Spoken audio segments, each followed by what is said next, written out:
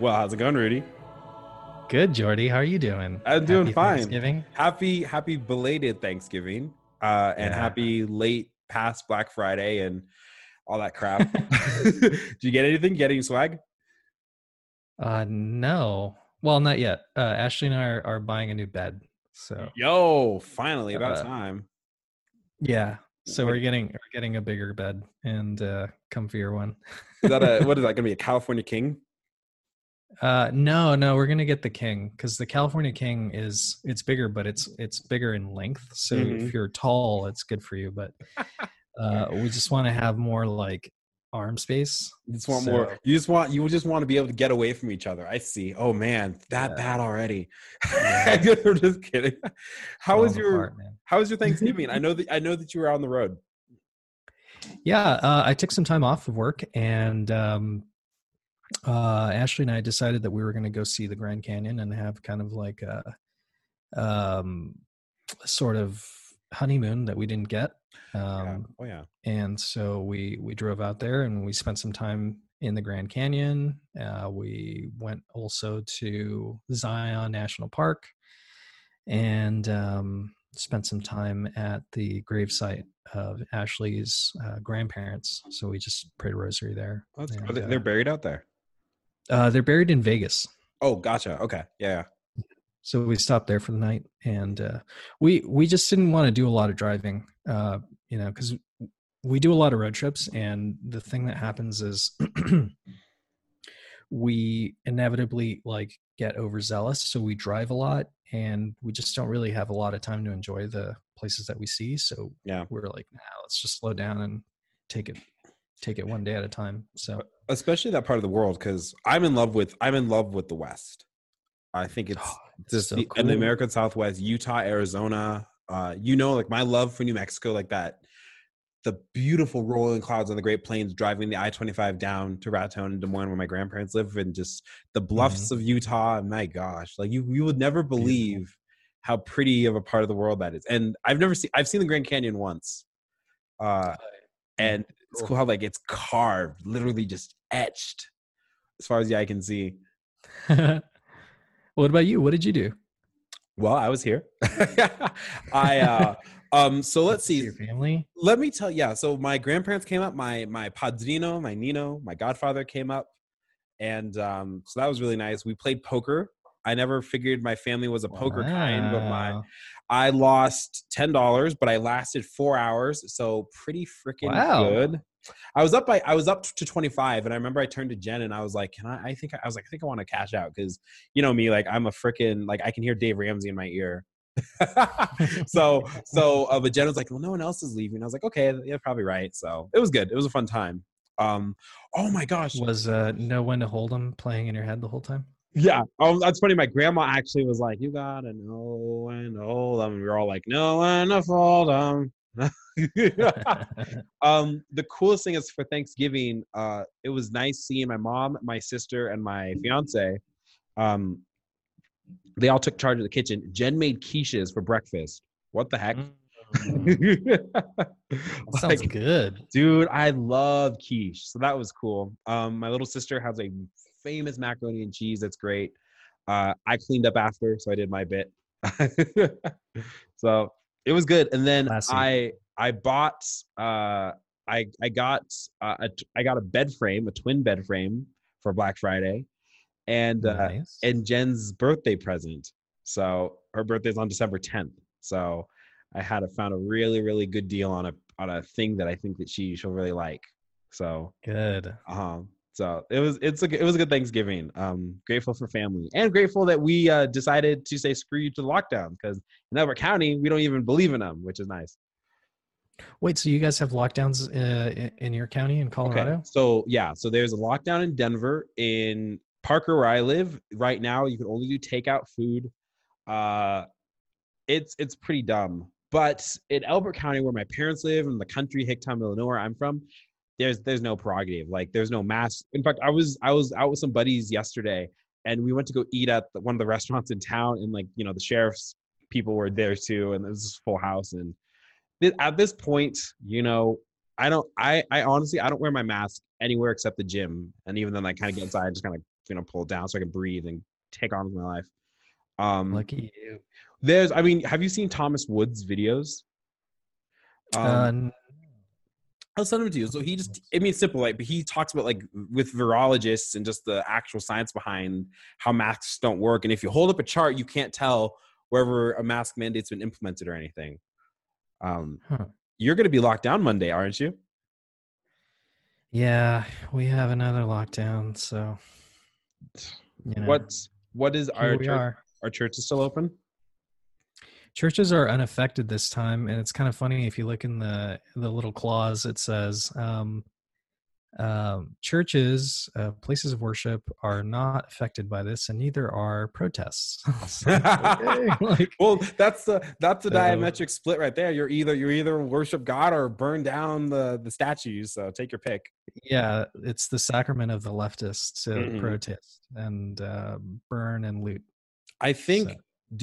So. Lately I've been thinking or realizing the demonic influence.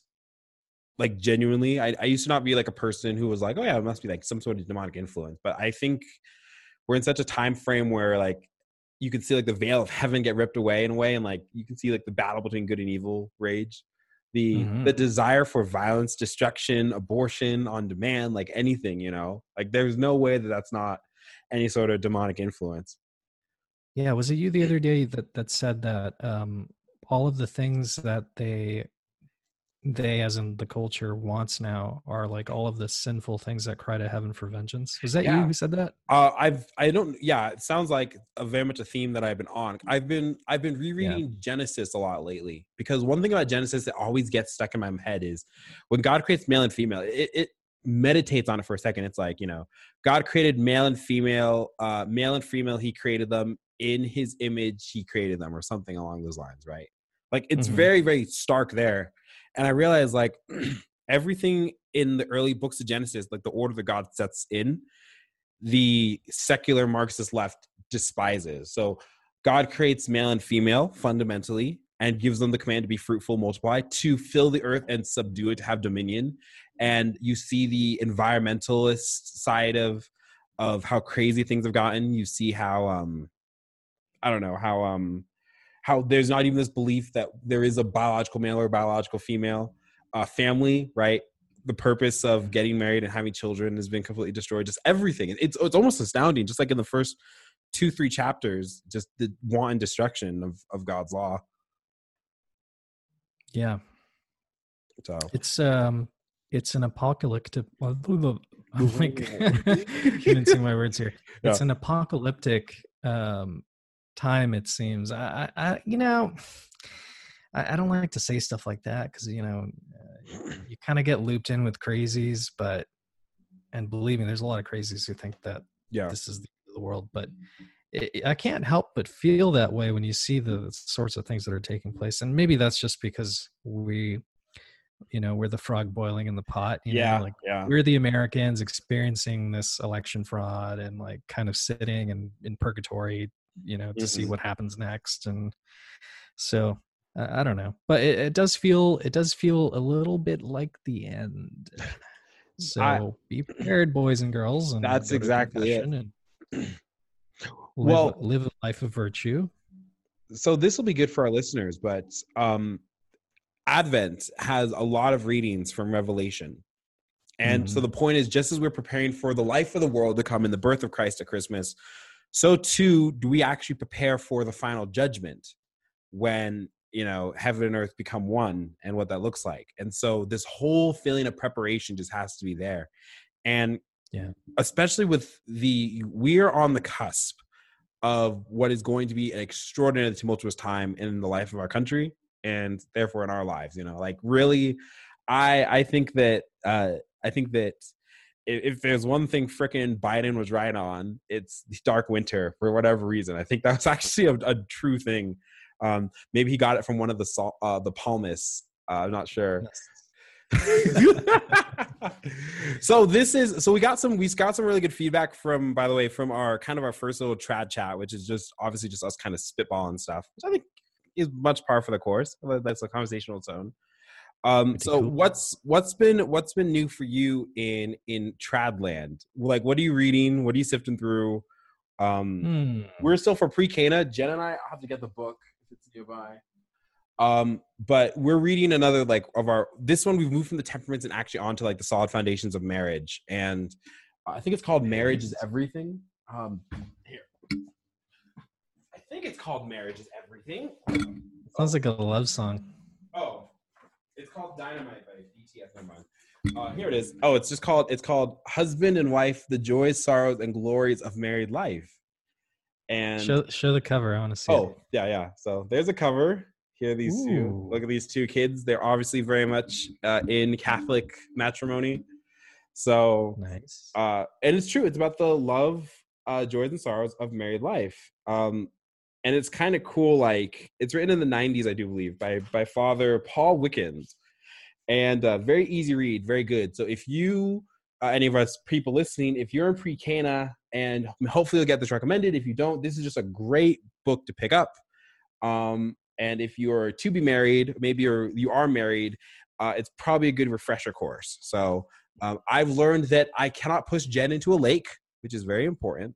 So not You got to take the cell phone out first, right? Before you. Oh, that's right. Yeah, I go World Stars Yeaver. So what else you do? What are you reading recently? Anything? Yeah. Well, I have a weird reading style as of late. That you can't read. So I don't know how to read. So what I've been doing is I've been jumping between 3 books, and those are the first one is by Kennedy Hall, and it's called The Terror of Demons: Restoring Catholic Masculinity. Oh, yeah. Which is pretty good. I was reading that, I think, when we first started doing our quarantine episodes. Mm-hmm.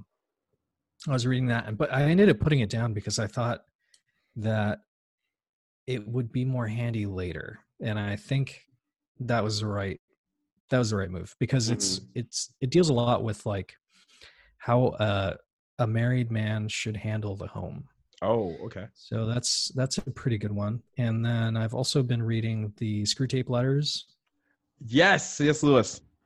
C.S. Lewis, and those are really. I mean, I like to read one letter a day. You know, just kind of like see what that's all about, and just kind of marinate on it, because, man, some of these are like really, dude. They're really like appropriate for I didn't read it, but I listened to it. There's a wonderful production of it. Yeah, I'll have to find the audiobook and send it to you. My buddy Willis sent it to me. But it was Screwtape Letters it was, the main actor was Andy Serkis, so the guy who plays Gollum, Lord of the Rings. And Andy Serkis, yeah. So you can imagine just such a brilliant actor, and so just how he dictates to, what's his nephew's name? Wormroot or something? Wormwood. Wormwood, yeah. Wormwood. So is dear Uncle Screwtape. Yeah, I mean, I think that the Screwtape Letters is brilliant. And this is interesting, I think, especially as traditional Catholics, but isn't it interesting how we kind of softly baptized C.S. Lewis? I mean, he's canonized. Yeah, I mean, across the whole of Christianity, we've all kind of agreed that Lewis is. No one can really claim Lewis exclusively. Well, wasn't there like a rumor that he converted at the end of his life? I don't. But I don't. How could you prove that anyway? Well, here's the thing too. I mean, if you read his reasonings, or maybe his lack of reasonings for why he stayed Anglican, because remember, C.S. Lewis comes from a Northern Irish Protestant family. So what people have to remember is that, as with a lot of things we do in our life, sometimes we lose everything by conversion, which is par for the course. Don't get me wrong. It's not like but I mean, he was Anglican, so there was so many things close to Catholicism. I think that I think he was certainly Anglo-Catholic, like in the authentic kind of old way. Certainly not evangelical. Maybe he would have gotten the dispensation if that was like available to him. What's he was still alive? What's the dispensation? Well, some of the Anglican churches, like what's Charles Colomb was talking about, that some of the Anglican churches were absorbed into the Catholic Church. Right. But he petitioned for it. Right, but that would have been much later. Came much later, unfortunately. Yeah, that's what I mean. Like, I wonder if that happened during his time. If he would, like if he did privately or something. If he would have done it, yeah. Maybe. I mean, I would kill to have been a fly on the wall between his conversations between him and Tolkien. Mm-hmm. And in fact, he talks about. I'll have to find the quote. But he talks about like how he sees Catholicism and how he sees how Catholics see Protestantism. That Protestantism, I'm gonna butcher it and I'll find it later, but Protestantism seems like a parched, or a Protestantism seems like a parched desert where there's not a drop of water, and to the Protestant looking on the Catholic, it seems like Catholicism's like an overgrown jungle or something like that. Anyway, Screwtape Letter is awesome. You know, all you have to do is like cross over the tree line to see that it's like a beautiful valley. Well, that's exactly it. Well, or here's the thing. Exactly. You just have to kind of, what you need to do is just need to be armed with your machete. Just right. Like, you know? So what else? Anything else?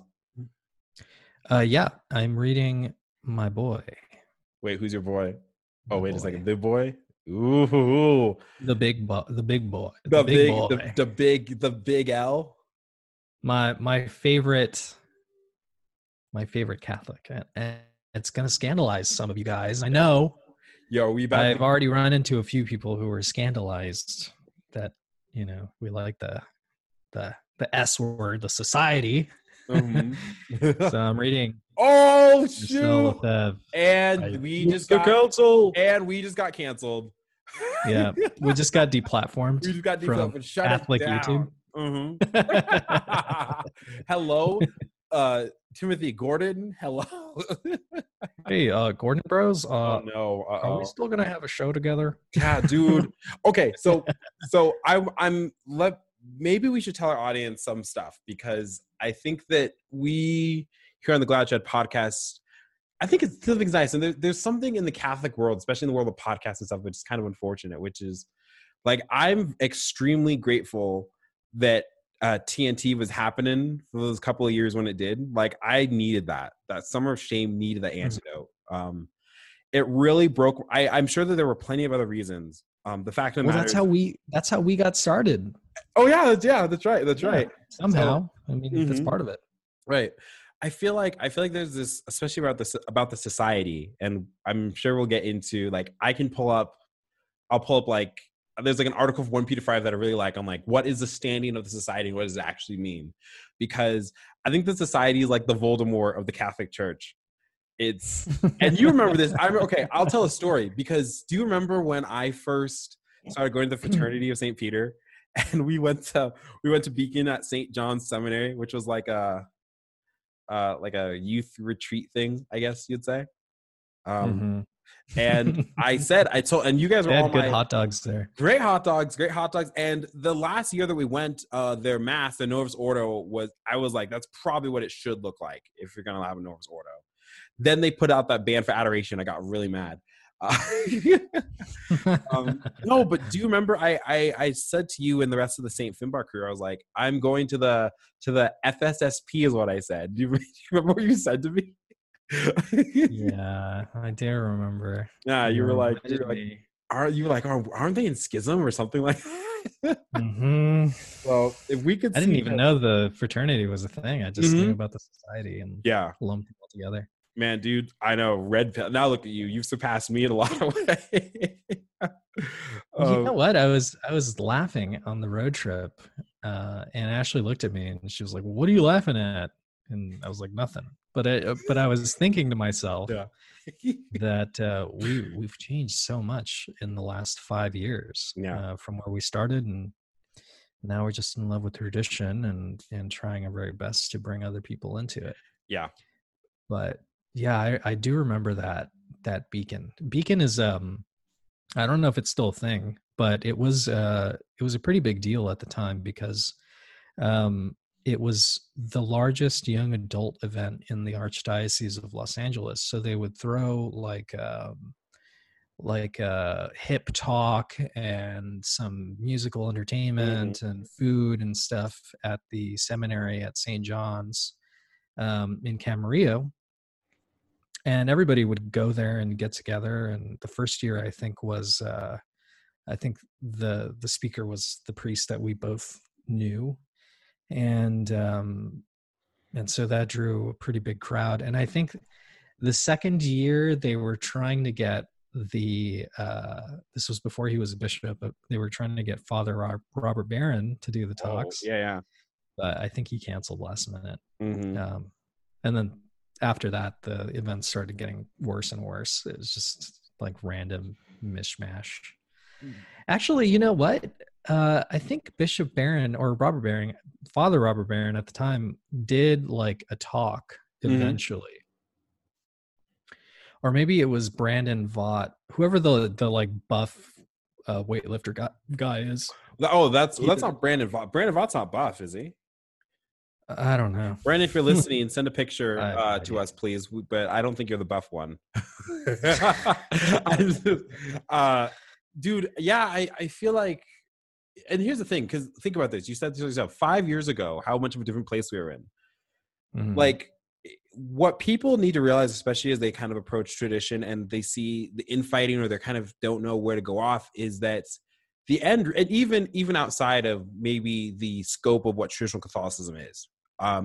Again, I think what makes our podcast kind of good and a good position where it is I think that we are extremely fair, both to our Latin supremacy viewpoints, obviously, the return to tradition, but also I would not deny the genuine piety that so many of my family members and so many of our friends have exhibited, despite kind of being, and even that we exhibited at the time of the Novus Ordo. Like, I feel like we've fallen more in love with Christ, and because of that, we've discovered more of the truth and tradition of the faith, rather than just not having like a sort of relationship at all.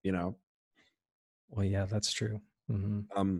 And so, but I feel like when you become a traditional Catholic, or you really start to look for the first time in your life earnestly at what is happening in the church, you get so unsettled because you realize there's just so many treasures that have been lost. And so my example again is this: the last year I went to Beacon, and I'm happy that I went, particularly that first year. I think it's good to be with young Catholics praising Christ. We had, there was Eucharistic procession. It was, but for adoration, the first year it was quiet, it was reverent, and that's exactly how adoration should be. Like, here is the body, blood, soul, and divinity of our Lord right in front of you, and for an hour you are undivided. But the second year they brought in like the worst genre, right, which is like the Christian light rock vamp band. Yeah, who was that? It was like it was like a really big deal. I can't remember who it is, but I mean, and it all sounds the same, but worse yet, it's like what it does is it takes adoration, where we are united with our head and our heart and our soul, and it just makes it emotional schlock. And if you don't feel like you have the Spirit within you, right, it's a problem with like some parts of evangelical Protestantism or Pentecostalism, right? Like, there has to be an emotional reaction, otherwise you just don't have it. And I couldn't pray, and that's what really made me mad. Is I know that there are people who do praise and worship, and they surrender themselves to Jesus, and they or charismatic Catholics, and they'll be like, no, dude, like that's how I pray, like whatever. And all prayer is good and fulfilling. But in terms of how the church should structure the seriousness of what is happening, the spiritual reality, we don't. We should have music, obviously, that reverences God in the highest kind of sensibility, that really gives the best to him, and music that it's like, look, like I don't listen to chant just like willy-nilly. I'll do some polyphony, but there's a reason why this is becoming more attractive to younger Catholics. And it's because for the first time they can pray. Yeah. And I think they did a really good job initially, because what they did was they brought in some of the old that a lot of people weren't accustomed to or had ever seen before. So there was a lot of Latin that they included in the Mass. It was still Novus Ordo, but they included some hymns in Latin. Yeah. And obviously during adoration. And then we also did the procession. Yeah. And we did a litany of the saints while we were doing all that. And it was all very externally and internally traditional. Yep. And I really like that. And then I think they were onto something. I think they understood that was interesting to the people, the youngsters that were coming out. And for some reason, they just thought that it's just good enough for one night. Like, Mm-hmm. because it's not common. If you go to other churches, Novus Ordo churches, this isn't a common thing No. to include Latin, to do any of the traditional prayers, to, Well, you know what it is? It's almost like Charles Clum talked about how like there was like the one liturgical parish back in the day, and the other ones Mhm. weren't up to snuff. But it's like they've, instead of saying we need to get the other parishes up to snuff, it's like we roll out the Ursus Antiqui, when we roll out the ancient solemnity of Catholicism, and then we go, haha, but good thing that's just grandpa's on the shelf again. and and yeah, and so again, they wonder like why so many young people are turning to tradition, why, and in higher fidelity and higher birth rates and higher everything. And we're like, look, the ancient stuff worked for 2,000 years because it brings us to Christ in such a radical way. Not saying that you can't get through Christ again through just praise and worship or something, but there are a lot of charismatic Catholics that realize that there is an upkeep that you have to do in the charism, right?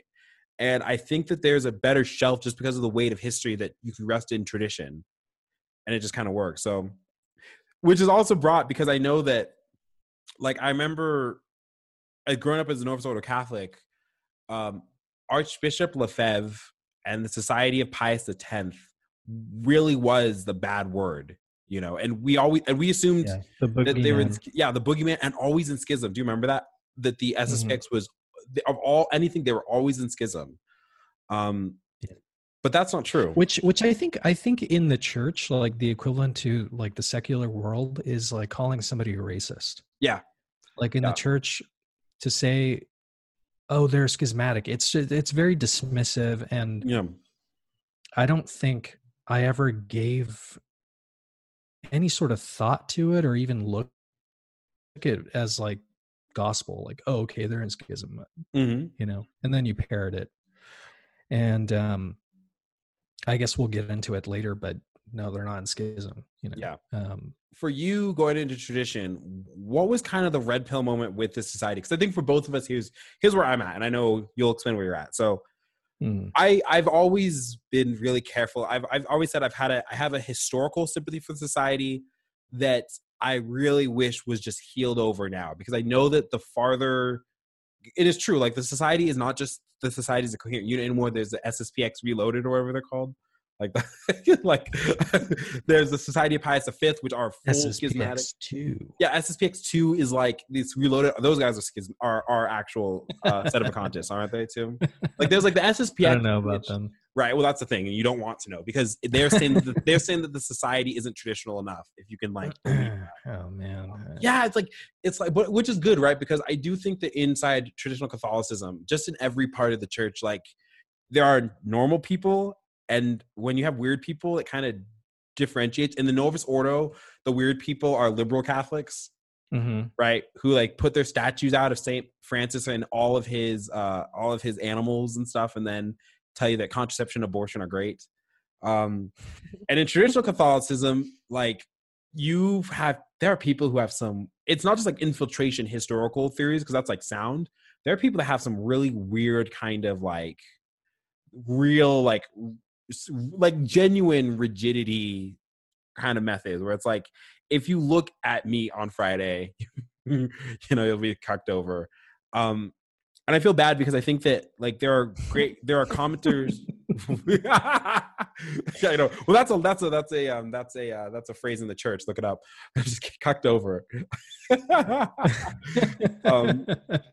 But what I hate so much is I think we've been really good about this, and I think our podcast can kind of lend a good position to this, because oftentimes you'll hear that there's these radical trads online, and they're so mean and they're so hateful, and that certainly can be true. But I think that is a greater preponderance of traditionalists coming out now who are just like you and me. They're regular guys who are in love with Jesus and want to do what Christ and Christ's church dictates.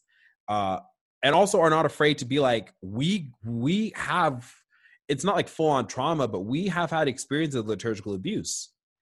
And it's okay for the first time in our histories to be like, that wasn't okay. It wasn't okay that Father danced down the aisle with a tambourine and expected me to take the faith seriously. It wasn't okay that there's the LA Religious Education Congress every single year that has a rap mass and a real like ridiculous, like all the ridiculous and liturgical dancers and everything.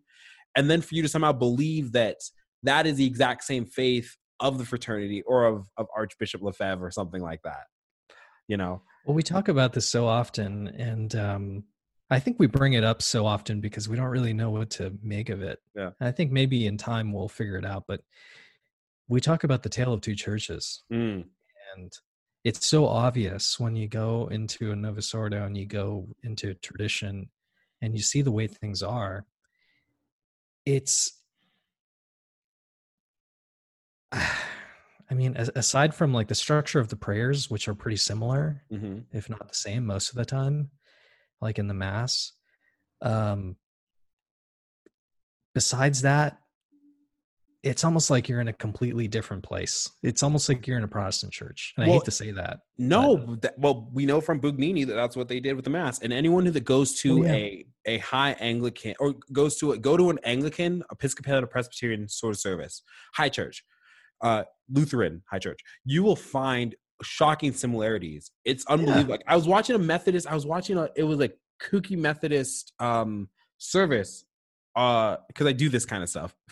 Yeah, you do. You send us all the videos. I find some stuff in the dread heap, and I'm just like, wow, it's incredible how this isn't the Mass of the Ages. Jordan, we should do a supercut of like all the bad cancerous videos that you send us. Dude, that'd be awesome. Let us know if you want that because we have some doozies.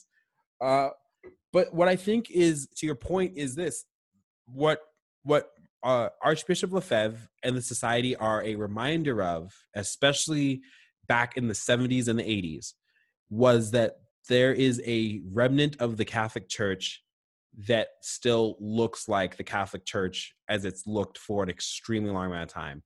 And when people accuse the Society of schism as being schismatic and heretical, which is completely untrue, even by the Church's own ruling, they can't find a reason. And the only thing they can think of is they dissent from Vatican II.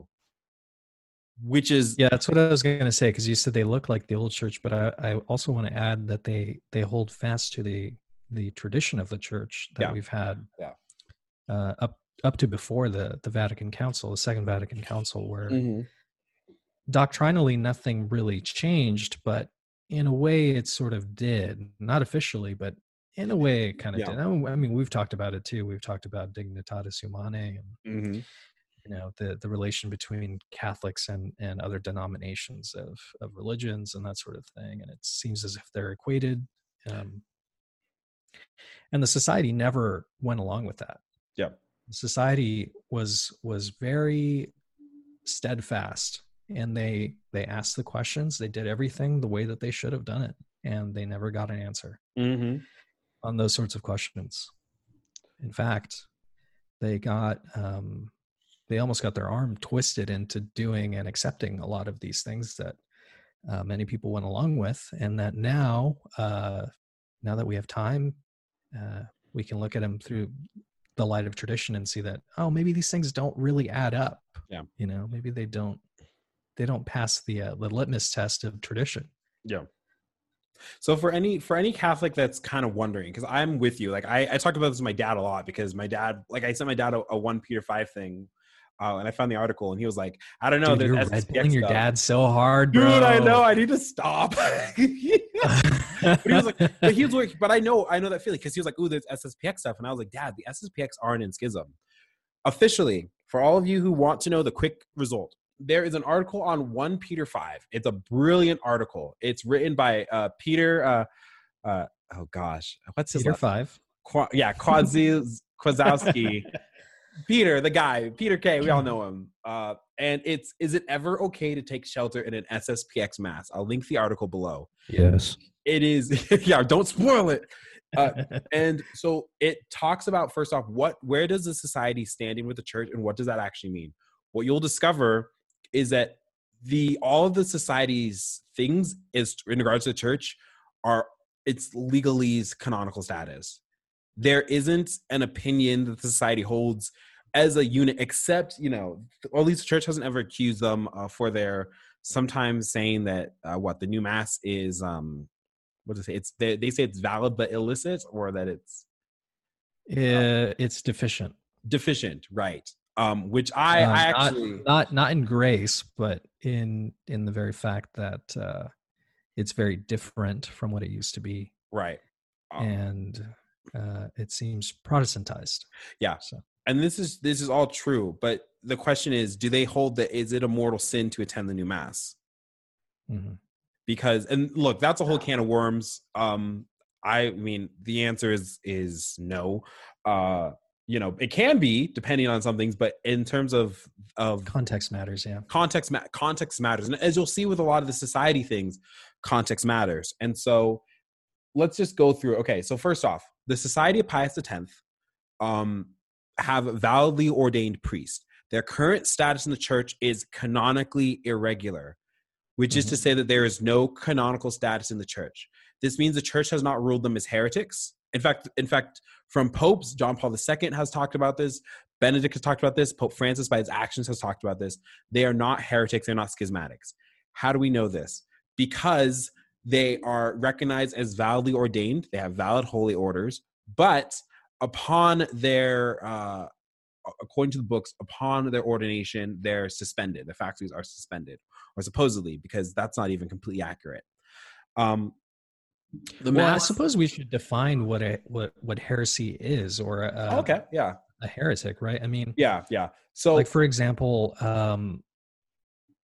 did the society leave and decide that they wanted to create a new church alongside? So let's get no. Yeah, let's get back to Lefebvre's book. So your book it's called "I Accuse the Council," but I'm sure he talks about, because it seems like Lefebvre as the Archbishop through his dying days was extremely clear of his desire to be faithful to Rome, and even to this day, the society recognizes Pope Francis as the valid pontiff. Correct?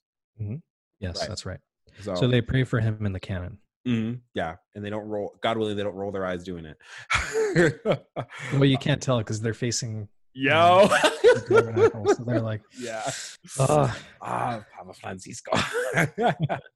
Yeah, they just like.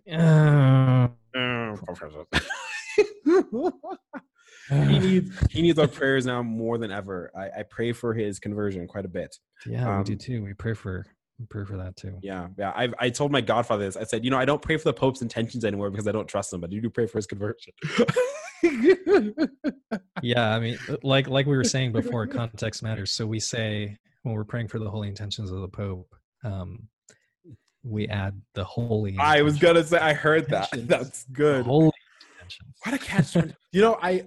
As you'll see throughout this whole thing, we're going to be on the society for a while. It's awesome. But I think about the Lefebvre was right meme, which I'm probably going to put in the thumbnail. Just that picture of him, like, kind of smiling a little bit. Because dude, Lefebvre, man, he's going to be a saint one day. You think so? I'm going to name one of my kids after him. Yo, are you going to name him Marcel? You're going to name him Lefebvre? I don't know. I haven't Lefebvre decided Carlos isn't half bad, though. Lefebvre Carlos, no, it's bad.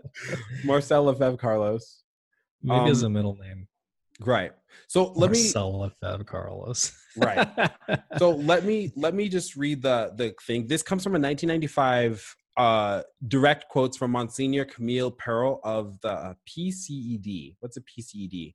Something in the Vatican, I'm sure. Look it up for me, please. The PCD is the I think that was the office before the CDF. Let me see. Oh, really? Congregation PCED. PCED, yeah, 1995. It's the Pontifical Commission Ecclesia Dei. Oh, it's Ecclesia Dei. Silly me. Okay, so perfect. So this is like the word. So again, they are validly ordained. However, they're suspended ad divinis, that is prohibited by the church from exercising their orders because of their illicit ordinations. The second point he made is the mass they celebrate are also valid, but it is considered, now put a little caveat here for a second, because it says it is considered morally illicit for the faithful to participate in these masses unless they are physically or morally impeded from participation in a mass celebrated by a Catholic priest in good standing. This is according to Canon 844.2. The fact of not being able to assist at the celebration of the so-called Tridentine Mass is not considered sufficient motive for attending such Mass. Now, keep that phrase in mind, too, because remember, this is in 1995, before the whole of Summorum Pontificum and Redemptionis, Benedict's Redemptionis, something else that Benedict wrote, because Benedict's such a Chad. And then this is an interesting one. The third point: while it is true that the participation in the Mass and the sacraments at the chapel of the Society of Pius X does not of itself constitute formal adherence to schism, such adherence can come about over a period of time as one slowly imbues a mentality which separates itself from the magisterium of the Supreme Pontiff, which was easier to say in 1995, I suppose, than now. But so we fast forward a little bit. Now, Rudy, what is it? So valid but illicit, right? That means that as it is the Mass, but it's not good or prescribed to attend the Mass, right? Would that be kind of an easy layman's speak for it? Yes, and I think the crux of that argument is because they don't have the canonical status. Yeah, right. So, and this is the thing people need to understand. Again, so a lot hinges on that. Mm-hmm. And when we say canonical status, it's not like, what's interesting in the article talks about this is that the Society of Pius X has been allowed to celebrate Mass in extremely canonically statused parts of the church. So that includes the chapel at Lourdes. This includes St. Peter's Basilica. This includes the in the March for Life, the Basilica in Washington, D.C.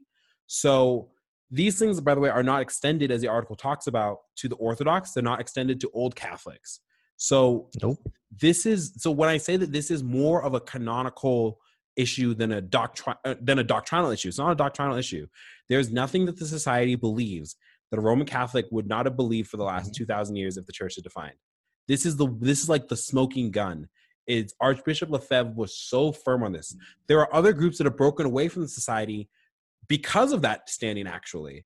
And so you have to be careful of that. And so they pressed him further in 2002, and they wanted him to answer on this first Cardinal.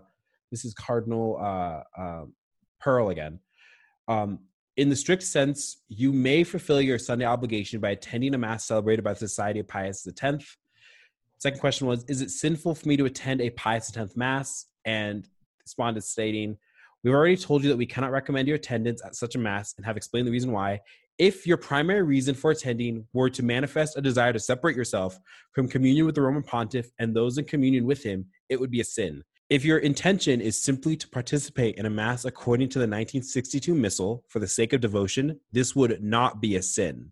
Mm-hmm. That's huge. Yeah. And then the third question was, is it a sin for me to contribute to the Society's collection on Sunday? And it says, it would seem that a modest contribution to the collection at Mass could be justified, which I thought was kind of funny, because you would think that the last thing that the church would want is you to give money to the society. But apparently that's right. Okay. Like, that's the only thing that a lot of bishops care about, clearly, in the States. So this is what they took away at the end of the article. It is morally licit for the faithful to participate in an SSPX Mass if they are physically or morally impeded from participating in another Mass. Okay, that's given. That doesn't really help your traditional case if you just want to go, except here comes number 2. An example of a moral impediment that could justify Catholics' attendance would be consistent and predictable liturgical abuses at local Masses in violation of the rights of the faithful as articulated in Redemptionis Sacramentum, which is from Benedict, or the persistent refusal to provide the Ursus Antiquior when it has been requested in accordance with Summorum Pontificum. So if you live in a diocese where your bishop, looking at you, Sticka, refuses to give you the Latin Mass, which is everywhere. Let's be honest. Let's be honest. Right. It's an ultra vire. You, like, again, it might sound American, but you have rights as a Catholic. We have obligations to the church, right? As Catholics, we have obligations to the church. You have to support your church financially. You have to attend Mass. You have to do all these other kinds of things. But they have obligations to you too. They can't just play ping pong with your soul here. So this is a huge, especially now in lockdown, where there are places like the Archdiocese of Santa Fe that decided to shut its doors again. What is a Catholic to do? If you are in Santa Fe, if you're in that Archdiocese, and, trust to God's providence, of course, but you know what? We need the sacraments, and there are priests who are offering the sacraments right now. It is morally illicit for you to attend a Society of Pius X chapel. Absolutely. You know, In fact, the very first time that I went to an SSBX church was heretic. during a lockdown. Yeah. Again, people are going to get scandalized by this Mhm. because, look, Ashley and I have set our roots down in the fraternity. Yeah. I'm part of the confraternity. I pray for their holy intentions, for their growth, for everything.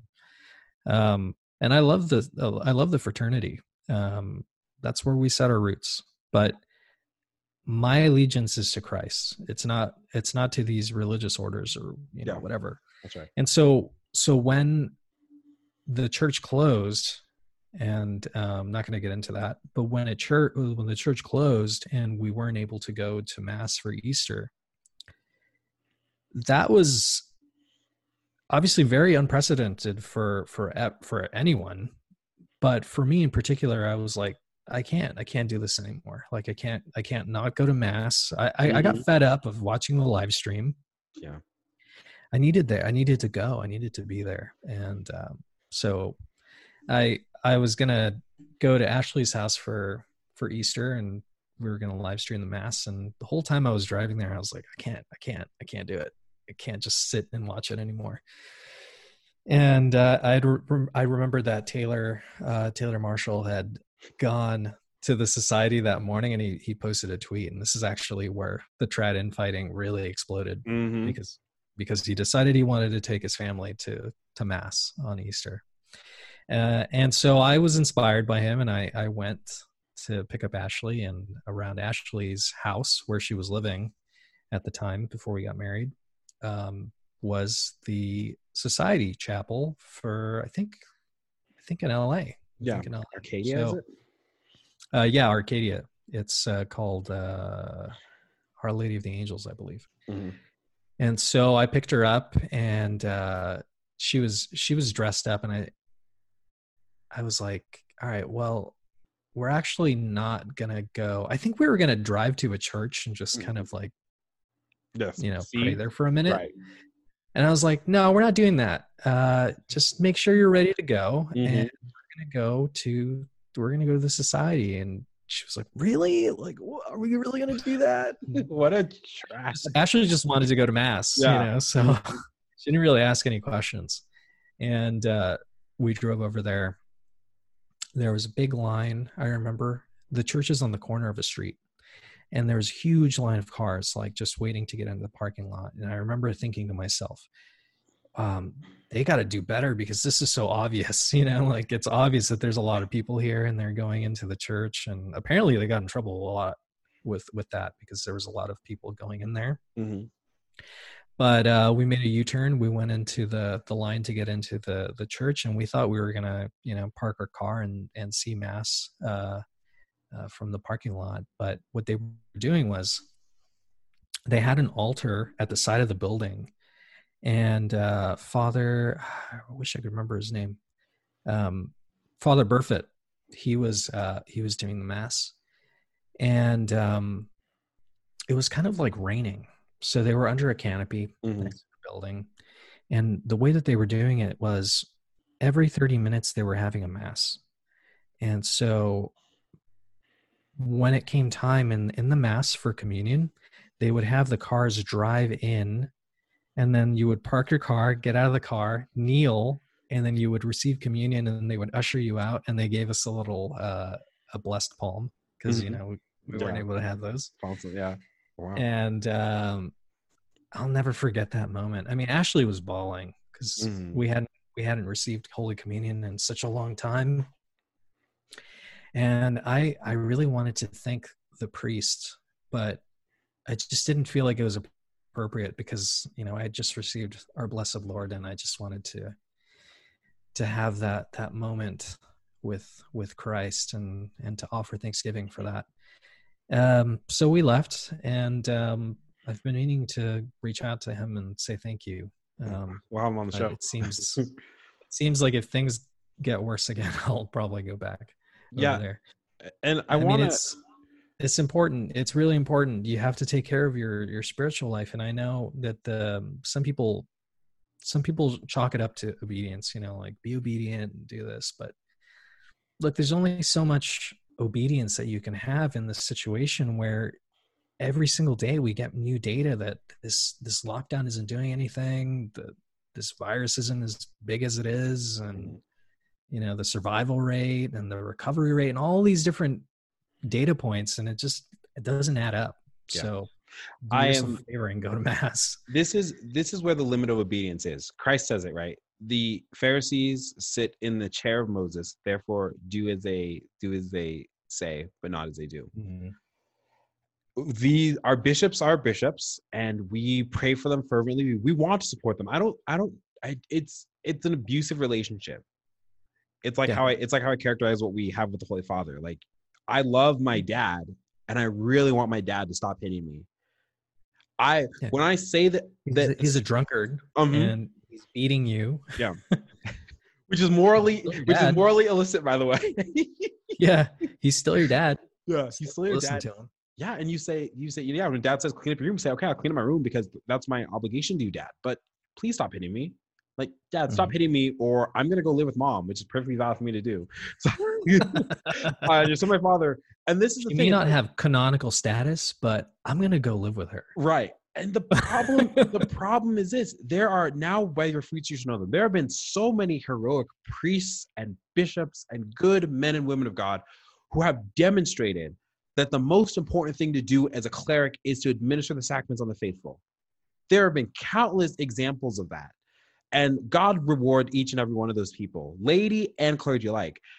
But just like the church has been always filled with wolves in sheep clothing, what a perfect time to realize when there are men of the cloth who do not believe at the end of the day that your spiritual life and health is more important than a myth of your physical.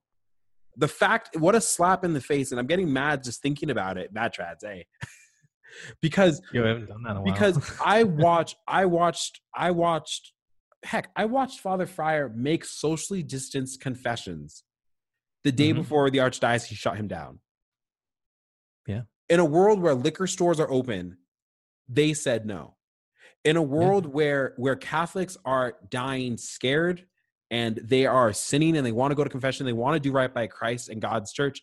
In a world where Protestants are keeping their churches open, there are a ton of bishops who, like lambs to the slaughter, rolled over with whatever the states did, and then have the audacity to chastise Catholics who all they want to do is be as close to Christ as they could be. And that is damned shameful. That flag fell because it freaking shook, bro. That's good though, that one. The flag fell because it was like Satan left the building. He was like, F this noise, I'm out. I mean, we're fine. And just so touched have I been by people's stories. And I remember, I'll never forget this moment. I was able to live switch for Easter. I think it was Easter Mass.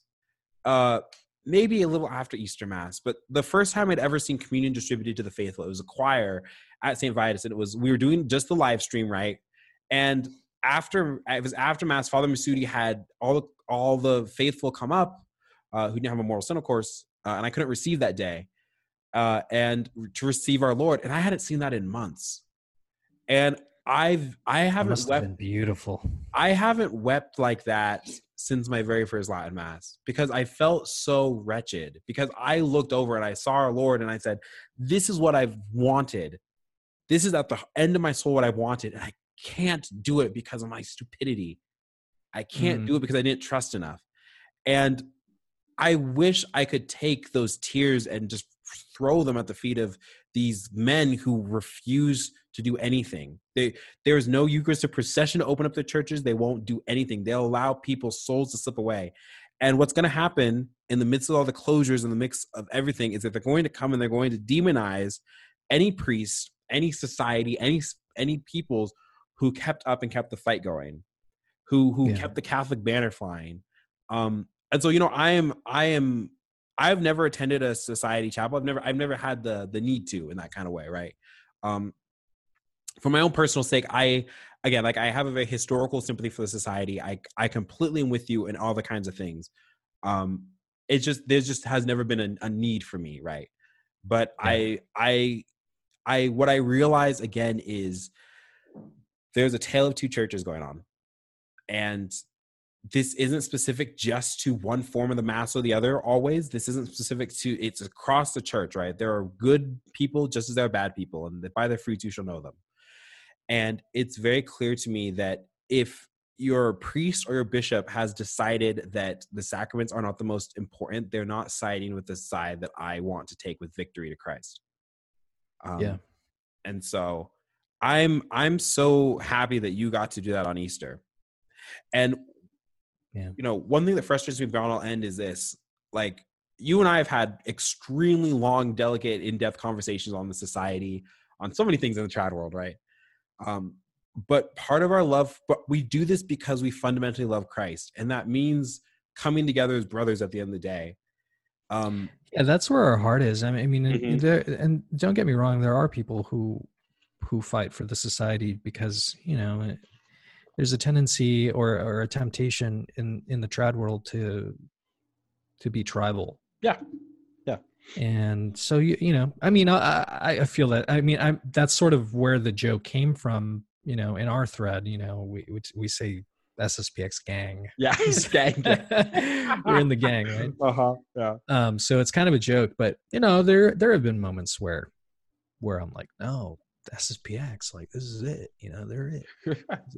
But no, you're right. Absolutely. Our heart is always for Christ. Mm-hmm.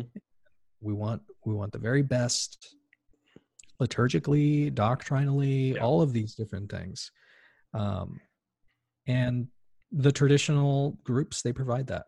Yeah. And I'm not, again, like, I cannot wait for the day. And I've read the SSPX's dissents on Vatican II, which is perfect. Which you can do as a Catholic. That's the best part. There's nothing dogmatically new or doctrinally binding in Vatican II that's not there before. So when they say, hey, these documents promote religious indifferentism, or they deny the extra ecclesia sonolus solus, or any of the other arguments they may make. And now what we're seeing is Catholics who aren't attuned to what the society has been saying are also going back to the documents. We've done it and just being like, yeah, you know what? This is seemingly problematic. And you can say that as a traditional Catholic or any sort of Catholic. And still, and it's because you believe in the magisterium, because you believe in the Roman pontiff, in his proper role. It's because you believe in the sacraments. I also don't think that a lot of people are well read on it either. And I'll admit, even with us, like, we haven't read all of the documents. We just read like parts of one and we're like, whoa. But there's a tendency to hear like Archbishop Lefebvre, and it's like, you turn off, like, nope, he's bad. He's automatic. And why? You can't even answer why, right? And if you do, most of the time people are like, well, he was schismatic, which obviously, like, that's not the case. Yeah. I think I gained a lot of sympathy for Archbishop Lefebvre, so much so that I want to name like one of my children after him. Oh my gosh! Yeah. After I read his book, his book, which one is that? It's called An Open Letter to Confused Catholics. It's a really short read. If you're Catholic, if you're listening, even if you don't like the society, just read it, because it gives you context. There's always two sides to the story, right? Yeah. So it gives you context to what Archbishop Lefebvre was going through and what he was put through by the Vatican, in order to twist his arm and like force his hand. Mm-hmm. Like, it's a really good book. I lent it to Anthony, but I don't think he's read it. Yeah, right. Well, should have sent it to me. He's like, well, and here's a good point, right? So we've talked about this before, because one of my I don't even know if it was an objection, but I think it was like a fair question to raise, right? Is this Lefebvre signed the documents? He was not one of the very few bishops who didn't sign the documents of Vatican II. Well, why is that? And I think the answer is because, like a lot of people, especially in that time period, why wouldn't you trust the church in that kind of? And I was not even in a radical way, but why? Like, it's just business as usual. Like, the last council of the church has been pretty freaking good. Like, why wouldn't you trust the documents? We've grown up in the world of Fulton J. Sheen and the Baltimore Catechism and the Ursus Antiquior, and Lefebvre's, spreading the faith in Africa. So you look at and you're like, okay, these seem really problematic, but also it wasn't like even the traditionalists were like, okay, yeah, this is a world that it's good to have a council in this time at this part of history. I think the church was due for I think it should have just stamped modernism all the more, denounce modernism again and communism, if you want to be right. But I feel like, but that's what it was. And so Lefebvre trusted that. And remember that the Novus Ordo wasn't part of Vatican II. I mean, it is in the ether, but it wasn't in the documents per se. Yeah. And when that got rolled out, and people don't realize this, but we're young trads. We didn't live through the 70s and the 80s, but we talked to Charles Colomb, had a great episode with Charles Colomb on growing up during the council changes and seeing the nuns ditch their habits and hearing put your hand in the hand of the man and looking at Versus Populum and priests tearing up sacramentals on the pulpit. And there are now these horror stories of people, like there are priests who will tell you that certain sins are not actually sins because everybody does them, you know? I've had that in the confessional before. Oh shoot, really? Oh geez. Confess something. Yeah. And it'll be like, I think new priests, I mean, I think this is telltale of like how bad the things have gone into the church. Yeah. I think they're so afraid to lose parishioners that they will tell them half truths or not even the truth at all. And so when you go in there and confess something that's obviously mortally sinful, and then hear them say, oh, well, it's as long as you guys, do something else, as long as you do this and try hard, it's fine. It's like, dude, no, man, I didn't come in here to get your get a high five. I like, this is bad, man. Don't, because what happens is you leave the confessional, and for us it's different because we're more traditionally minded, but think of the person who's not really spiritually formed and they're getting this sort of condonement. Yeah. They're getting this condonement from the priest, and their life never changes. They never make an actual effort to change their life. Yeah. Because they think that, oh, well, doing my best and I'll just keep doing what I'm doing. I'll just keep going to confession. I mean, Father told me it's fine. And this is the perception. This is why in this tale of two churches, right? You have Catholics. Again, I'll say this to my dying day. I do not think, just by the fruits, that Father James Fryer believes the exact same things as Father James Martin. And I think that if I went to confession with one, it'd be very different than if I went to confession with the other. Yeah, absolutely. There is a faction of the church which, and it's not just about, there's plenty of pastoral, that freaking word, but it's true. But there are plenty of pastoral approaches in tradition. Like, I think that I've had very good confessor priests, traditional priests, and people think, well, traditional priests must just rake you over the coals. And it's like, we deserve it for our sins. That's never happened. But yeah, I was going to say, but there's a lot of priests just want you to be freed, for heaven's sake. Like, how great is it to come to confession, to be freed, and then also to know the truth of the church? And we are wired naturally for the truth. This is why we're pouring over everything that comes out about the election. This is why we pour over every piece of history or science or music or love or poetry, all the sorts of truth which God instills in us. And we have been spiritually watered down for a while. And when you step into a traditional parish, fraternity, society, Institute of Christ the King, diocesan, canons, minors or whatever, and it's funny, like, I'm almost not bored, but it's nice going to Sunday Mass and being like, I know that whatever I'm going to get out of this homily today, it's just going to be like, almost like, yeah, it's Catholicism. It's consistent. It's consistent. I want our kids to be bored with the truth. I don't want our kids genuinely to fight the way that we've had to fight in some places. I had a conversation with Ashley the other day, and she said, I hope that our kids never see the Novus Ordo. And I was like, oh no, they're going to see it. They're definitely going to see the Novus Ordo. I'm going to take them. Yeah. So they can see what it is. Let me tell you, I love Jen so much. And when Jen and I started courting, I had been a traditional Catholic for like a year and a half before. This was Jen's the second Latin Mass Jen ever went to was the one where I asked her out. So our entire relationship has been, in fact, we had not been to a Novus Ordo together until a couple weeks ago. First at my work, like a low Novus Ordo, which I think is just fine. It's fine. But it's funny because Jen goes in her mantilla, and she goes in with her reverence and her piety and stuff, and then she comes out and she goes, wow, I haven't been, like, we haven't been there together, and being there together, like her anticipating the kiss of peace, and then it didn't come, thank God. But just watching her, like her hackles kind of raised. But we went for Sunday Mass, we went to another one where we weren't allowed to go inside the sanctuary. There wasn't enough room, but that means that there wasn't enough socially distanced rooms. So we got put into a side room where there was a screen.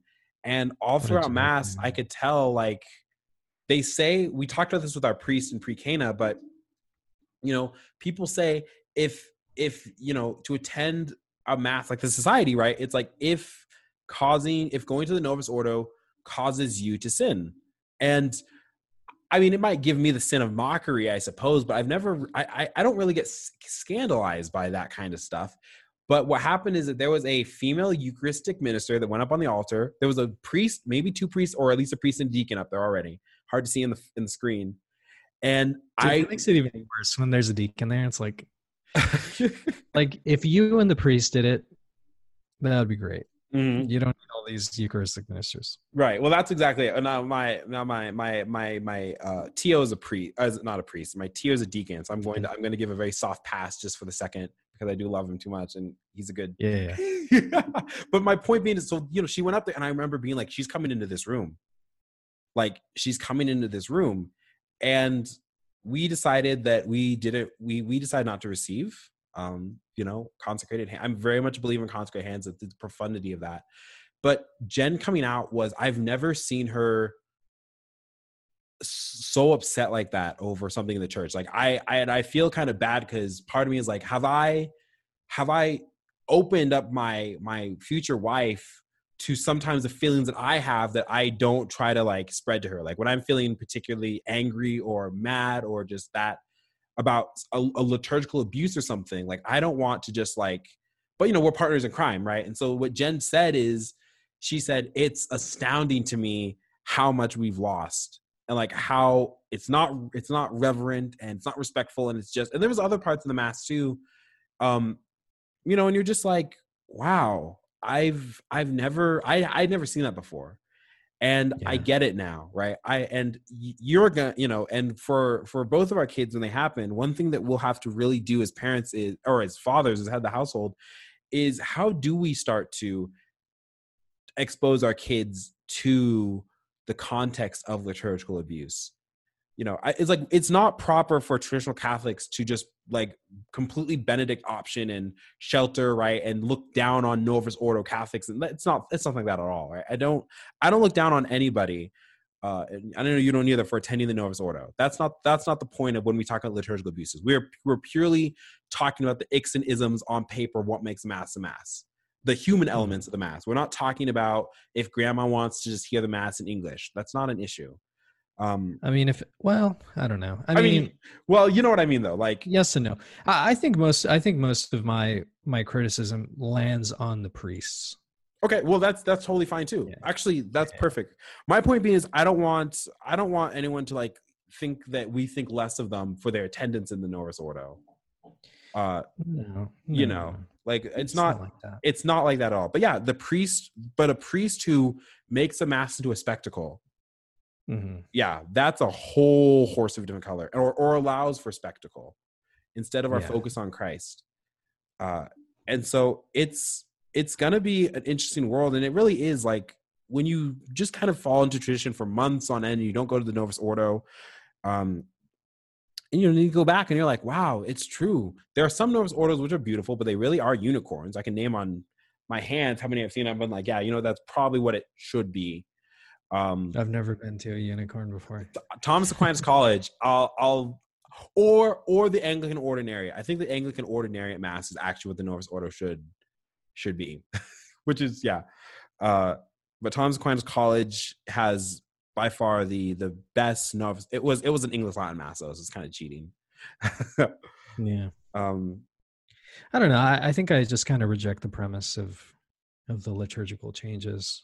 Like I have no desire to go to Novus Ordo and do that sort of thing. Actually, I was laughing when I told you I was chuckling to myself in the car on the drive. I was laughing about the Thanksgiving episode that we did last year, which is one of our first episodes. Mhm. And I remember saying, just go to Nova Sordo. But now over time, I'm like, nah. Well, and one thing that's kind of fun about this, and this is where kind of earlier with like trad infighting, is I think that Rudy and I have we're really good about this. Like, I feel like there's no reason to break up over the society, for heaven's sake. Maybe in the 70s and the 80s, but like nowadays, like, come on, because everyone's in on it. Like, you can't be like, you can't be a Novus Ordo purist anymore. It's freaking impossible. Are you kidding me? Like, there are Pachimoms in the Vatican now. We have way bigger fish to fry.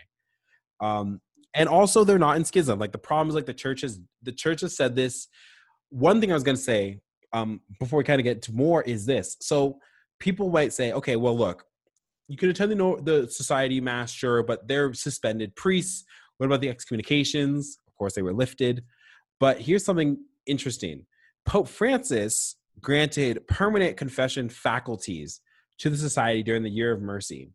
Now, if you watch, Taylor Marshall has Bishop Athanasius Schneider on his show, and they have a really good SSPX segment. It's really good, just really good. And or if you have the book, Christus Vincit. Oh, yes.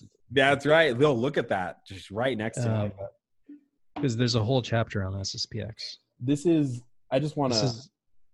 his book, Bishop Schneider. This is this is the book that's near me. I just wanted to also kind of feel included. That looks cool. Dude, J.M. Cohen translation. This is an old. I have a slightly older one, I think, but I can't seem to find it. But Don Quixote, if you haven't read it, read Bishop Schneider's book and then read Don Quixote. Everything will make sense. But if you don't have the book, watch the video, because the video is easy to find. Yeah. But what does he say, right? He goes, how is it that you can have full faculties in this sort of regard, but then this is like the absurdist position, how could it be that this, and I think it describes it really well, but go ahead. Yeah, it's like how can you have like facilities for confession all the time? They have valid Eucharist, valid Mass, whatever, but like suddenly it's like, oh nope, you're shut off on these other sacraments, but you're allowed for this sort of sacrament. There's not been anything like that in the church, because the church doesn't really believe in canonically irregular statuses, except when a new order pops up and they're just kind of waiting to see, like they just need their approvals from Rome or something. This is like legal baseball, know. And the thing about the trad infighting too is like there's some really obvious data that we can look at. Is a society in schism? No. Do they have canonical status? No. Can you go there? Yes. And there's so many like data points you can go through and get information on that. But there's almost nothing to be gained from all the trad infighting that you see on Twitter and stuff. Yeah. Because at the end of the day, we're just lay people. And there probably hasn't been anything like this in the church up until now. Like the status of the society and like that sort of thing, like that's relatively new. So you and me and like, the Gordon brothers and like all like the other people, like we're not going to figure this out. This is going to be hashed out maybe in a council or I don't know, by a future pope. And there's nothing to gain by like just duking it out over like something so stupid, the whole thing with the society over like the trad infighting in Twitter in regards to the society, it started because the Gordon brothers were the aggressors and they criticized Taylor for going to the society on Easter. I mean, that's where it all started. Yeah. And then like they, the Gordon brothers and Michael Voris, they got together and they just kind of split off and blocked each other, and it's just like so dumb. And here's the problem, right? It's like, how much of a mockery do we make? Is we've talked about this. You talked about you're going to the society was purely for Christ. Yeah, and like rightly so. This is the reason why we're trad Catholics. So what do we get to gain by suddenly duking it out because we have to? We're the apostles arguing amongst ourselves who's the greatest is what's happening here.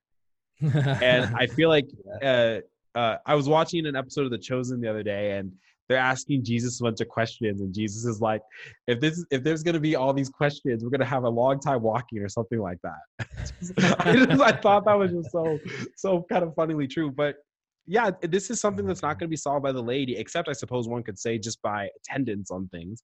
But here's the thing. We're supposed to be frying bigger fish. And also, finally, I think about this all the time. There's a great amount of prudence that trads we need to have. I'm very fortunate. Glad Trad podcast has a Twitter, but it's relatively defunct. We just kind of use it to post updates, kind of. Not a lot of not a lot. Not a lot of activity. And Rudy and you and I, just kind of as a form of our charisms, we're not infighting kind of guys. You know, like we think it can be funny to watch because it's a dumpster fire, but you don't want to jump in the dumpster fire. But you know, one thing that I think about all the time is that if your brother sins, you tell him, you know, you go to him and you tell him privately. If he continues to sin, you take 2 or 3 amongst you and you say again. If he continues to sin, you take it to the church. And what the Twitterverse does with the trad sphere is we go, if I have a grievance, right? Like obviously like Taylor Marshall and Timothy Gordon were friends or are friends. I don't know what the heck it is, but they had a show and they, you know, I get that they're both very type A, highly disagreeable Catholic men. I like we're cut from that cloth. I completely understand the strain. So is Michael Voris and the Gordons and all that kind of guys. But the problem is, of course, is it's like, why would you voice such critical opposition that with the purpose, you know, the purpose is it filial correction, but the purpose is, or maybe it's partially the purpose, but you know that a lot of it also is that this is going to be a public display on something that's going to dissolve the United Front. So how can we on one hand talk about how great it is to unite the clans and then turn around and publicly and openly just keep mudslinging each other into oblivion? And in all the midst of this, you'll notice how quickly Christ goes out the window. Like every single time, just freaking gone. Yeah. So I think it's gotten to the point where people just want to be right. Yeah. And maybe it started with a good intention, but I don't know. At this point, it's just forget it, man. Like, there are bigger fish to fry, and like we sort of hashed out. I mean, obviously we didn't go into much detail, but like let people go to the society if that's their only option. If that's a look, I just want people to fall in love with Christ in his church, and I want them to know him. Yes. And there are parishes, your hippie. I mean, and people say, well, you'll be mean to the Novus Ordo. It's the lived experience. Literally, everyone can point to. Everyone knows the hippy dippy parishes around them, and go on YouTube, and then when we make a super cut, you'll see. Oh my gosh! Like I keep finding the worst ones. There's entire pages about this. This is the pro to being friends with Jordan. Jordan finds cringe. He's like the cringe master. In our thread between him and Anthony and I, we call it the morning cancer. So inevitably we wake up to this cancer that you know what? And to this point, this was our lived experience in a lot of places. Now, I will say that, look, my parish I grew up at was not the worst of the worst. I think it was very middle of the road for what? Like growing up in the Novus Ordo. It was guitar masses. Until high school, the homilies were tended to be very lightweight. And I took the faith seriously because of my parents. My parents instilled that in me. The family instilled that in me. But if it was just for the church in like CCD, I don't think I would have held it, you know? And so that's a lived experience. When people complained about Latin Mass back in the day, the biggest thing they talked about, and you see it with Charles Plome, it was like, the low Mass is over in 20 minutes.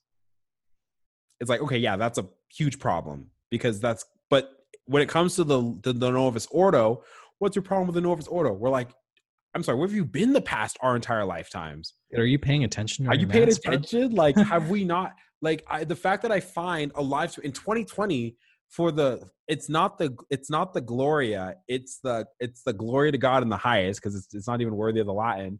But you invite these kids up on the altar, which becomes a stage, to pull tambourines and drums and shout around, and that's somehow going to cultivate. And 90% of them are out the door. after confirmation, you know? Like in those 5 years, 4 of those years, I was a confirmation teacher. Mm-hmm. And teaching those kids at the very end, when I was ready to leave, I was thinking, if I leave here, these kids aren't going to get anything out of this program. Yeah. It was that bad. Wow. And that's not an isolated event. I mean, you see these kids, they grow up in it. They don't understand it because there's no anchor point in the Mass anymore. And it doesn't make sense. It's not explained to them. And these kids are going to go and never come back to the church. I mean, we talked about that. Yeah.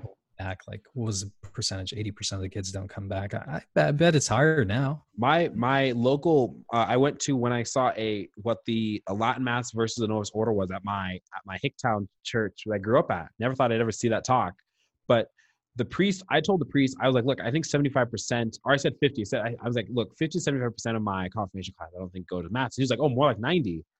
And I was like, yeah, I think that's true, especially in these lockdowns. Like, I have family members that, you know, they're just like, you know, skirting off into the ether because of this.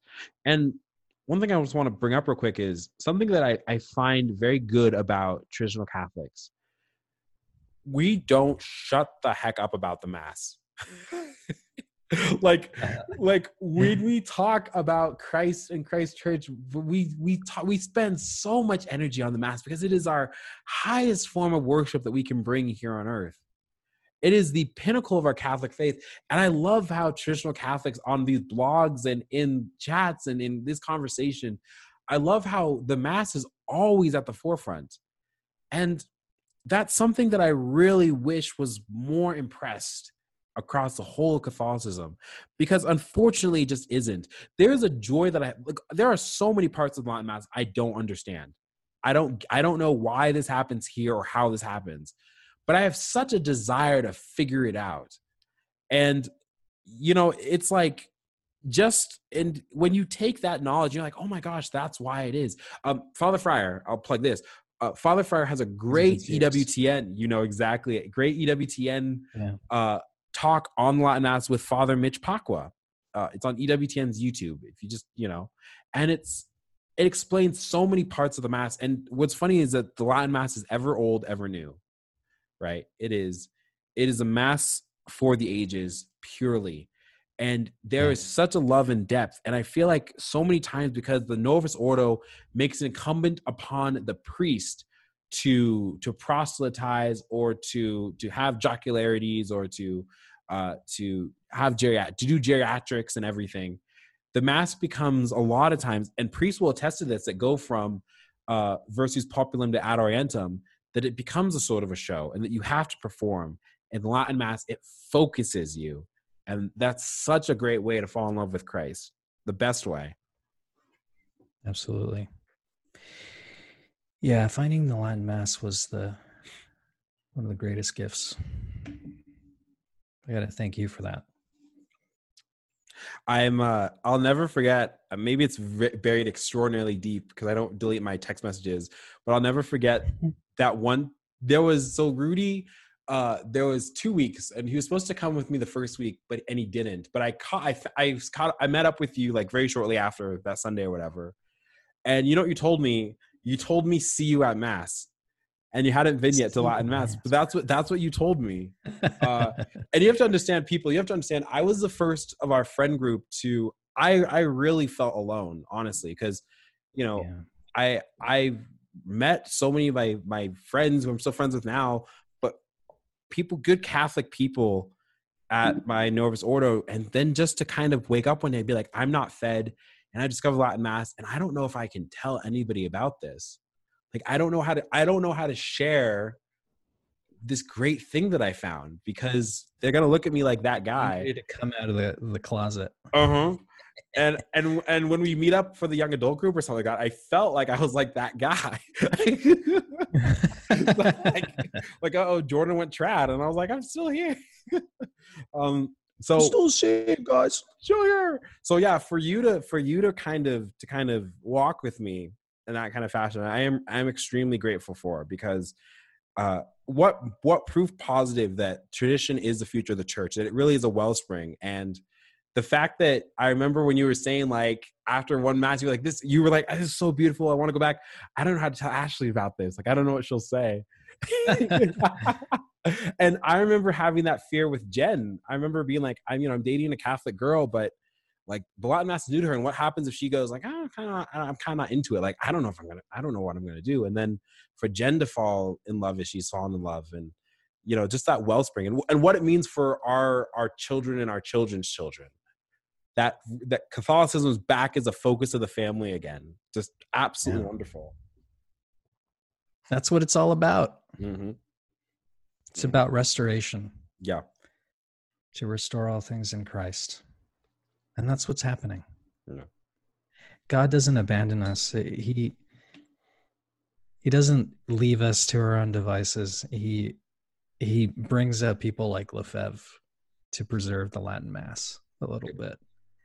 And then after that, the fraternity comes from them. And then we have Pope Benedict, who gives us the Latin Mass.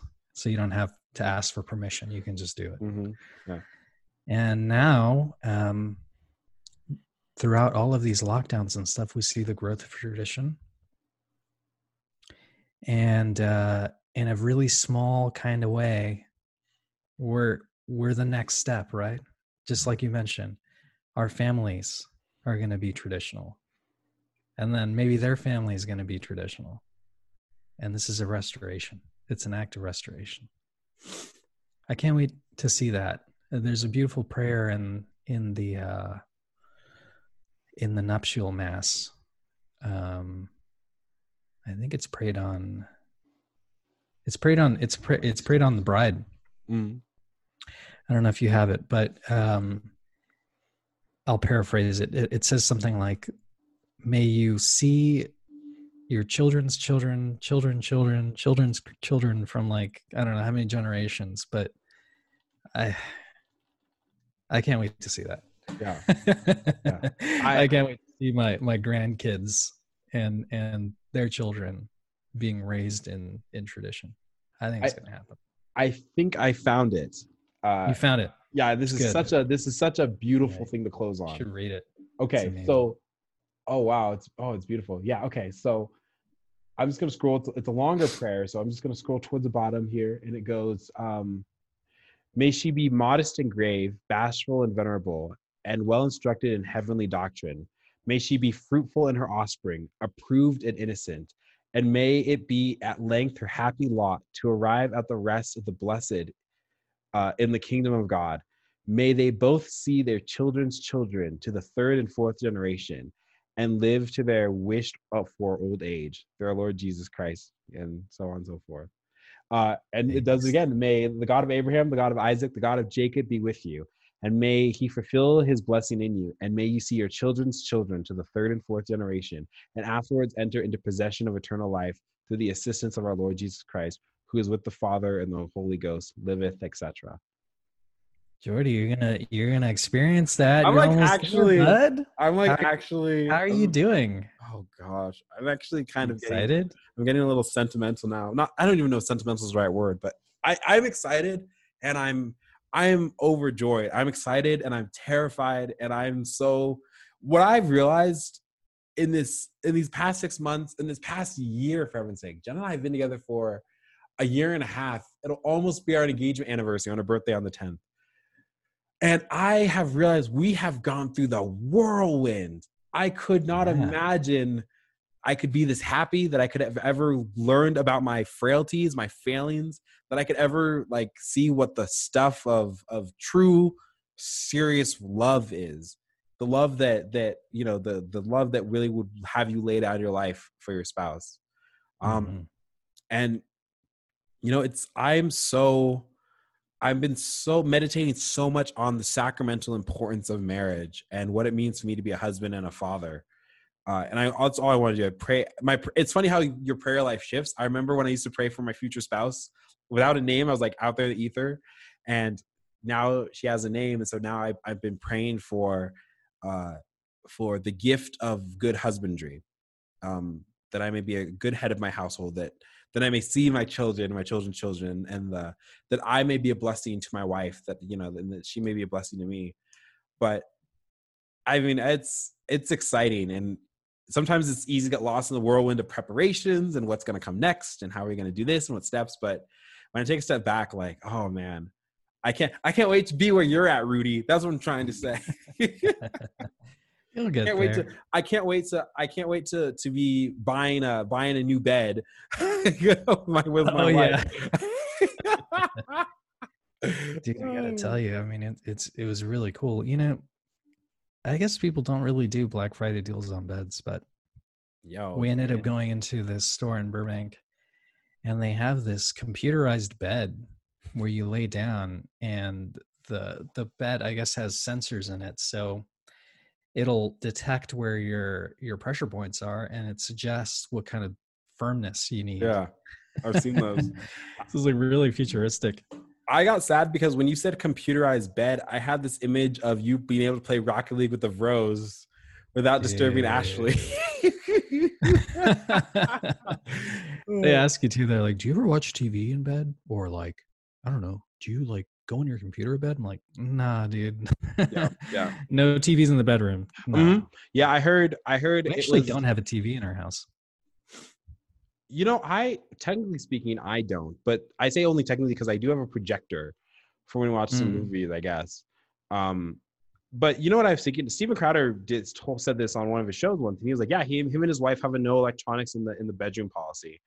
That's important. Yeah, I think that's important. It's the war room chamber for good and for bad. Yeah. So, and yeah, I mean, I have my computer here, but that's only because that's just like where I'm living right now. It kind of makes no sense. But I could totally see that, like what the master bedroom looks like and what it means and everything. There won't be a lot of no TVs in the bedroom. I'm completely with. No. Geez. So hang on. So you guys got married in June. August, September, October, November. Yo, you're coming up on 6 months, my 6 dude. Months, yeah. Look at that. Look at that still newly married glow. How's the adventure been? I have a couple grays. I don't know if you could tell, but yeah, all right. Well, I mean, women will do that, married or not, I suppose. It gets worse. Wait till the kids come. Yeah. Yeah. Oh, geez Louise. I'm proud of you. It's you know what else is nice? It's nice to be around married men. I work with a lot of married men. I'm going to be a married man. Like, it's important. That's something that doesn't really exist in the industry too much. So it's like a whole kind of host. People are like, yeah, I gotta, nope, doing this with my wife today. Or like their priorities are in order, Yeah. That's awesome. Yeah, no, you're right. Because I mean, I work in a secular company, so yeah. Marriage looks different. Most of the time it's just like hookup culture. Yeah. So yeah, I know. You can't really share that with anyone. Mm-hmm. You can't really share your life with anyone there because they don't get it. I have I'm surprised I haven't gotten in trouble for it, but I have a mechanical keyboard. I like mechanical keyboards. Naturally. I like the clacky, really loud ones. So I have one of those at work. And actually I can't prove this, but I think it makes me more efficient. Anyway, this keyboard, I have 3 prayer cards on it, and one of them is like a prayer against abortion, and then like the prayer of the confraternity, and then another one of it's called 3 Hail Marys. But the abortion one is like the forefront, and it's pretty obvious. So if you ever go to my desk, and people have done it, my boss has gone to my desk. They get really uncomfortable. This is, the best part about being a trads are though, we are literally, we're going to literally outbreed the secularists. Yeah. And as early as 2030, this is going to be noticeable. So Dr. Steve Turley talks about this a lot on his show, but he talks about the rise of the new conservative age and tradition and all this happy stuff. But one thing that's cool is he's like, traditional Christians across the board, and we know this, especially traditional Catholics, we perceive that children are blessings. And so therefore, like, that's a sign of a good, fruitful marriage. And we love kids and we welcome kids, however they come. And so therefore we don't kill our kids. So we have more. And there is data now, Pew Research data, that shows that traditionalists are having like sizably more children than even Novus Ordo Catholics. So talk about a tale of two churches, it's interesting. So, I think that's awesome. So now the only unfortunate thing is this means that we're going to have to deal with the Muslims, like, again at some point, because they too are having a lot of kids in this time in Europe. So just the age-old story. Yeah, they're just giving them Europe now. So. Oh my gosh. It used to be that they fought for it, but come on in. Well, it's okay. Our kids will have to sort it out. Ayo. If you're a Muslim convert, do it. Come home. Stop being a heretic. Mohammedanism too. if you're any of them, convert. So anyway, dude, I think that's an extremely good conversation, long in the tooth, which is very, very good. Cool. Thank you everybody who continues to support us with your prayers, with your likes, with your shares, with your clicks. The most important thing you can do, of course, is to continue to pray for Rudy, for Ashley, for Genevieve, for myself, for the health of our families, for our podcast, for our faith. And also, please, if these videos are beneficial to you or somebody that you know, sharing is an extraordinarily effective way to help us grow. We're almost to 400 subscribers on YouTube, and I don't even know where we're at in podcast land, but it's very healthy in podcast land. In fact, we had a comment recently, and the guy said, "I thought you guys were only in podcast form on iTunes, and I found out you guys have your YouTube." I was like, that's awesome. So that's more feedback is great. So if you would tell us how you listen to us as well, that's uber helpful, and what kind of shows we want to tailor. We're doing a lot of really good in the pocket stuff now, but we have a lot of different sorts of segments and sub-segments too that I think are pretty helpful. Absolutely. Yeah. And if you have questions, again, we mentioned it in the last episode, but if you have questions that you'd like us to tackle from our perspective, we'd love to do that. Jordan's done one on do Catholics worship Mary? Do we? A really good one. Do we? Do it? It was a really good one. If you have somebody in the family who's maybe a Protestant, and you want to share that with them, that's a good one. I've done one on funny.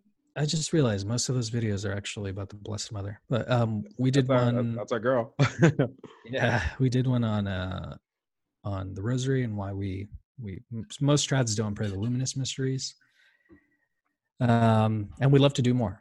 Yeah. So hit us up with some questions. Give us some hard ones. We'll take the hard ones.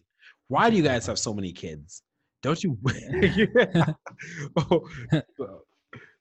Cool, dude. If God real, why? If God real, why don't I have a GF? Why, right?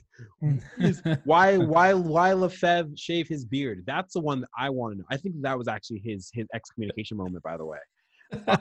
I'm fond of Archbishop Lefebvre, but I gotta tell you, dude, you should not have shaved him. He looks fine without a beard, but that beard looks so good. Like, jeez Louise, I'm actually angry. I just want to say he looks so boss in like his clericals, man. Yeah. Dudes. Oh my God. Tradition. He did to the Zion. I'm gonna get that book. Look, he's doing a white power. Oh, don't. I'm kidding. People, I'm just joking. Oh my God. That's a symbol, but it's not. It's not. Yeah. It's a joke. It's a joke, people. We got you. I think our subscribers are smarter than that. I think at this point, like, if you're a traditional Catholic or you're interested in our stuff, like, you're not being like, wait a second, was CNN right? Oh, shut the heck up. Yeah, wait, was CNN right about something? Was Lefebvre wrong and CNN right? If Lefebvre right, why CNN? Yeah. Checkmate. Checkmate Ecclesia Day. That's right. Checkmate Benedict. right, everybody. All right. From us at the Glad Chad podcast, God bless you. May I keep you. We'll see you on the next one. Adios.